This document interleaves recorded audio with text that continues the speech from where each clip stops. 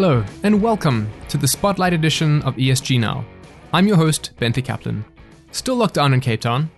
My kids are running amok, but podcasts are keeping me connected to the world of grown-ups, so it is all good.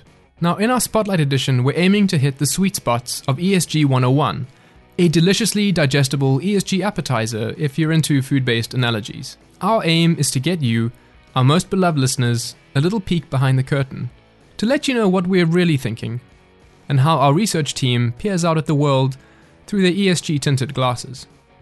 On today's episode, we're taking a look at the oil and gas industry, and how it's positioning itself against the shape of a global energy transition. You see, if you stumbled across just a few headlines in late April 2020, I wouldn't blame you for feeling just a tad apocalyptic. I mean, taking center stage is the COVID-19 pandemic, right? Millions infected, hundreds of thousands already having lost their lives, and billions having to navigate new challenges in their very basic ways of living. But close on its shoulder was news that the price of the West Texas Intermediate crude, basically one of the compass points of the industrialized world, went below zero for the first time ever, and that effectively meant that if you had the space to store it, people would actually pay you to take oil off their hands. Say what? Now, the reasons for these two events are complex and not entirely unrelated. But as we sit at home for the 5th or 6th week in a row, or try fitting face masks to our toddlers, or watch footage of massive field hospitals and see businesses closing left, right, and center, a lot of people are wondering whether the world will ever be the same when or if we get the coronavirus under control. And some are even going so far as to say that the coronavirus is going to pull the rug out from under the oil and gas industry and accelerate a transition to a low-carbon economy, the kind of one that would be on the wish list of the Paris Accord. Suffice it to say, it's a complex, confusing, changing time, which is the perfect time to pull on some ESG-tinted glasses.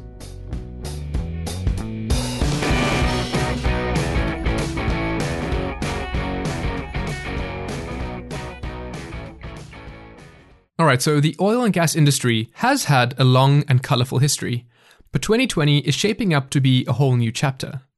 We're seeing something we haven't really seen before, not just low oil prices, but negative oil prices. And usually when prices are that low, consumption increases. But the COVID-19 chapter is anything but business as usual. I don't know about you, but with 3 billion people in lockdown, the only flying I'm doing at the moment is flying through Tiger King, and to my wife's minor annoyance, old episodes of The Wire. Now, this double whammy of low prices and COVID-19 is basically a jab and hook combo to an industry that was already swaying. A lot of people will be watching to see how the oil and gas industry tries to shake all of this off and carry on. But before we get too far into the implications of these recent events for the oil and gas industry and its investors, let's start with some crib notes. To help me break things down into simple terms, I've got Antonios Panayotopoulos, who is a grizzly veteran of the ESG research team. In fact, Antonios, if memory serves, before joining up at MSCI, you plied your trade across the oil and gas value chain, from refining optimization to petrochemical pricing to shipping. So maybe you can leverage some of that colorful past to give us an insider's view into the industry. Okay, I'll take that. I'll take that to the chin, Bentley. The interesting part about oil and gas and their derivatives is that, if you like, our contemporary way of life has oil and gas intertwined to everything that we do. From the car that we're driving in the morning to go to work, to every plastic and every plastic derivative there is made essentially out of oil and petrochemicals. And then our heating, the way we cook, everything that we do has oil or gas in it. Essentially, when we're talking about oil and gas, we're talking about companies that extract oil or gas from the ground, and then they refine it and they break it down essentially to more valuable molecules. Then they distribute it. There are integrated oil and gas companies like the ones you mentioned in the beginning of our chat, like Shell, BP, Exxon, that own the whole value chain. And now there are smaller, if you like, players that have parts of the value chain. So you have the independent refiners, you may have transmission and distribution companies that would probably contract the big oil companies to help them in some parts of the value chain. And then the end, if you like, of the value chain is the equipment and services companies, that those again would contract their services or their equipment to, again, the big oil companies. Right. So first you've got the modern day prospectors, the upstream companies. And instead of divining rods, they're using seismic data from systems provided by companies like Amazon and Microsoft to hunt down the locations of oil and gas resources. And on top of tracking it down, upstream companies also drill into the source rock and extract the oil and separate all the other bits and pieces of non-oil from the oil. Right, then you have the companies that transport and store the oil, the midstream companies. These guys are the ones with those pipelines that stretch for thousands of miles. And although those pipelines get more than their fair share of the limelight, oil, of course, also gets moved around on trains and ships. And last but certainly not least, you've got the companies that refine the oil and magically convert it into all the different products that we use to power our lives and businesses, the downstream companies. And whether you're an up or a mid or a downstream company, the price of oil is a very, very big deal. Basically, if the oil passing through these companies is fetching a high price, it means nice, fat margins for their businesses. You can run a gajillion-ton drill for months, hunting for oil like Captain Ahab, and still have money left over for ice cream. But if the price of oil starts to drop, then things get trickier. It can be too expensive to pull some oil out of the ground, even if you know it's there.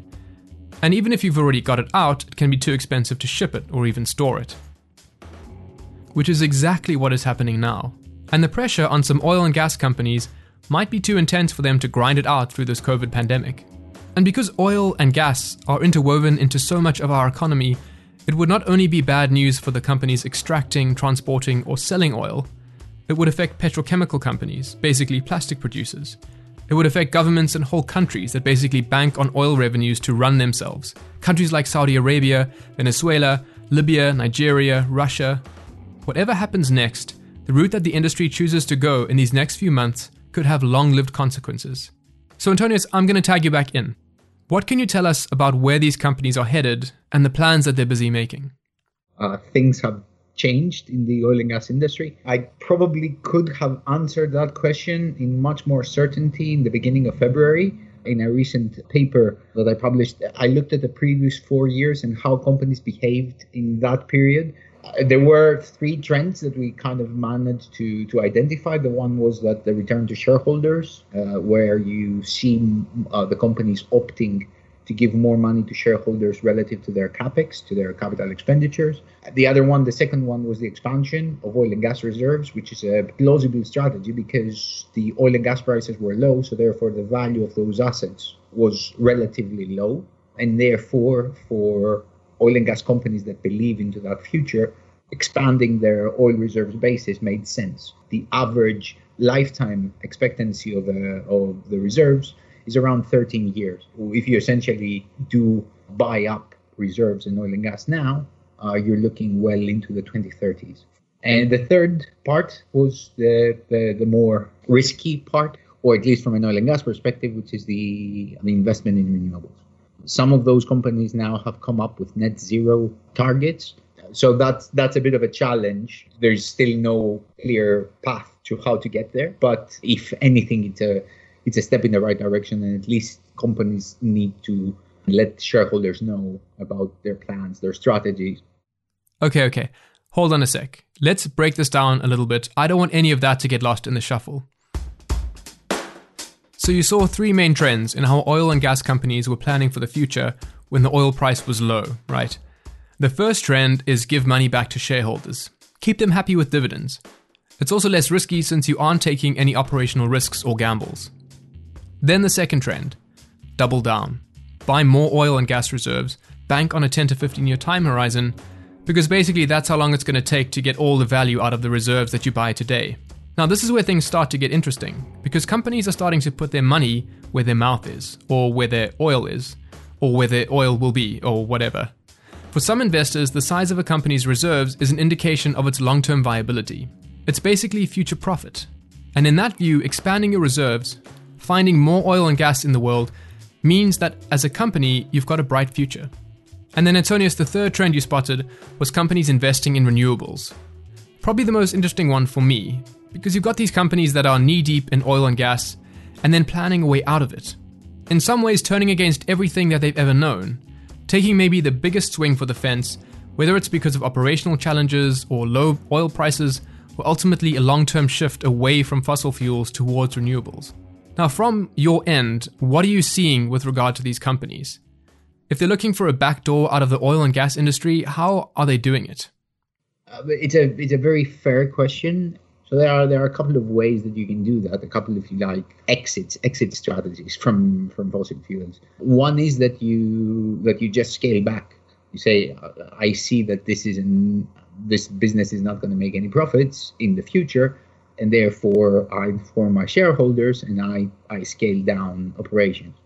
The second one is that I become an energy company that actually deals with electricity. And then there's also the third way, which involves a lot of patchwork and a lot of greenwashing, where you play up carbon capture and storage. In order for carbon capture and storage to be profitable, you need to be emitting carbon in the first place. You buy carbon offsets, which is the other way, which is quite popular with companies that are in carbon-intensive sectors. So those are the three ways, if you like, that you can deal with the challenge.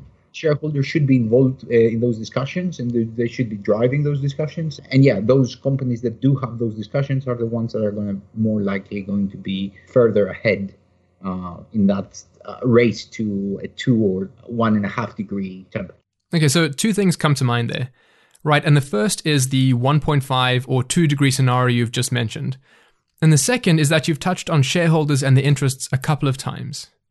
Both of those tie into the last point I want to roll into, and that is the growing pressure that investors are under to lower the carbon intensity of their investments. And it's not so much just a question of Scope 1 or direct operational emissions, but how much of your portfolio is tied to the carbon value chain, including your downstream or Scope 3 emissions.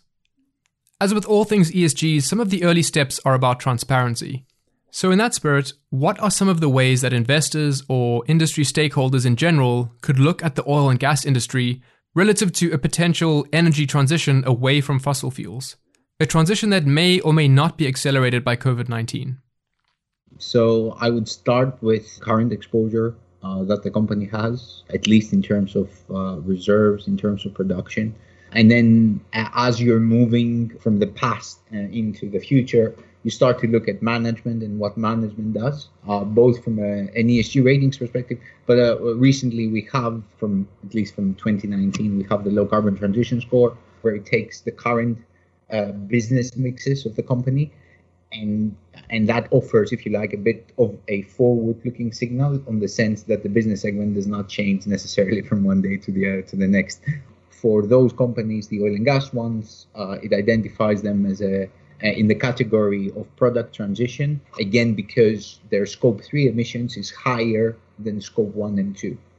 So, and then also we've been working quite diligently in setting up a model for Scope 3 emissions to more granularly capture those emissions and be able to show the footprint or the exposure to carbon emissions.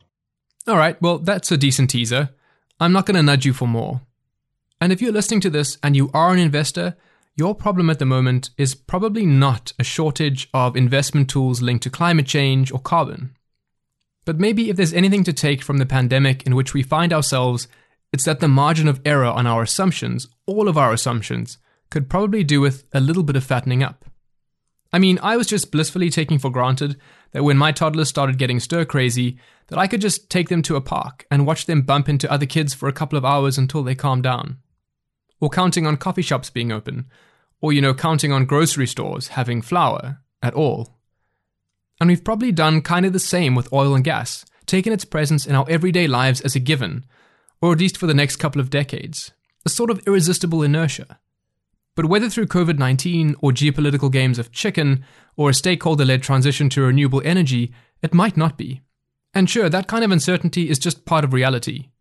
But if you're an investor, squaring up against that uncertainty is just part of the deal. And doing nothing is not an option. You've got to pick a horse to back, whether it's counting on the ingenuity of oil and gas companies to engineer their own future, or get out while the getting's good, or a little something in between.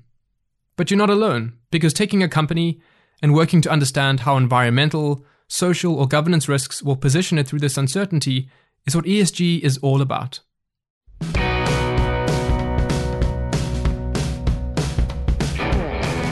And that's it for this episode. A huge thanks to Antonius for indulging me, for giving up his time. Truth be told, as an extrovert in lockdown, I think he was secretly glad to be able to talk to me for any shred of human contact. A big thanks to Mike for helping me get some polish on this episode.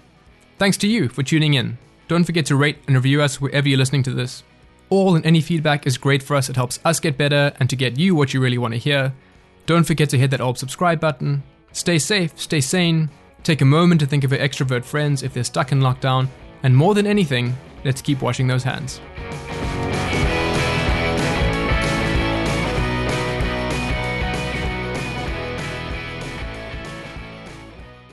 The MSCI ESG Research podcast is provided by MSCI Inc.'s subsidiary, MSCI ESG Research LLC, a registered investment advisor under the Investment Advisors Act of 1940. And this recording and data mentioned herein has not been submitted to nor received approval from the United States Securities and Exchange Commission or any other regulatory body. The analysis discussed should not be taken as an indication or guarantee of any future performance, analysis, forecast, or prediction.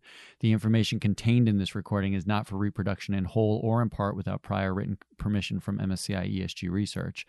None of the discussion or analysis put forth in this recording constitutes an offer to buy or sell or a promotion or recommendation of any security, financial instrument, or product or trading strategy.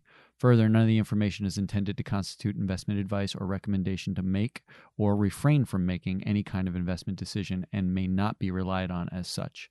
The information provided here is as is, and the user of the information assumes the entire risk of any use it may make or permit to be made of the information. Thank you.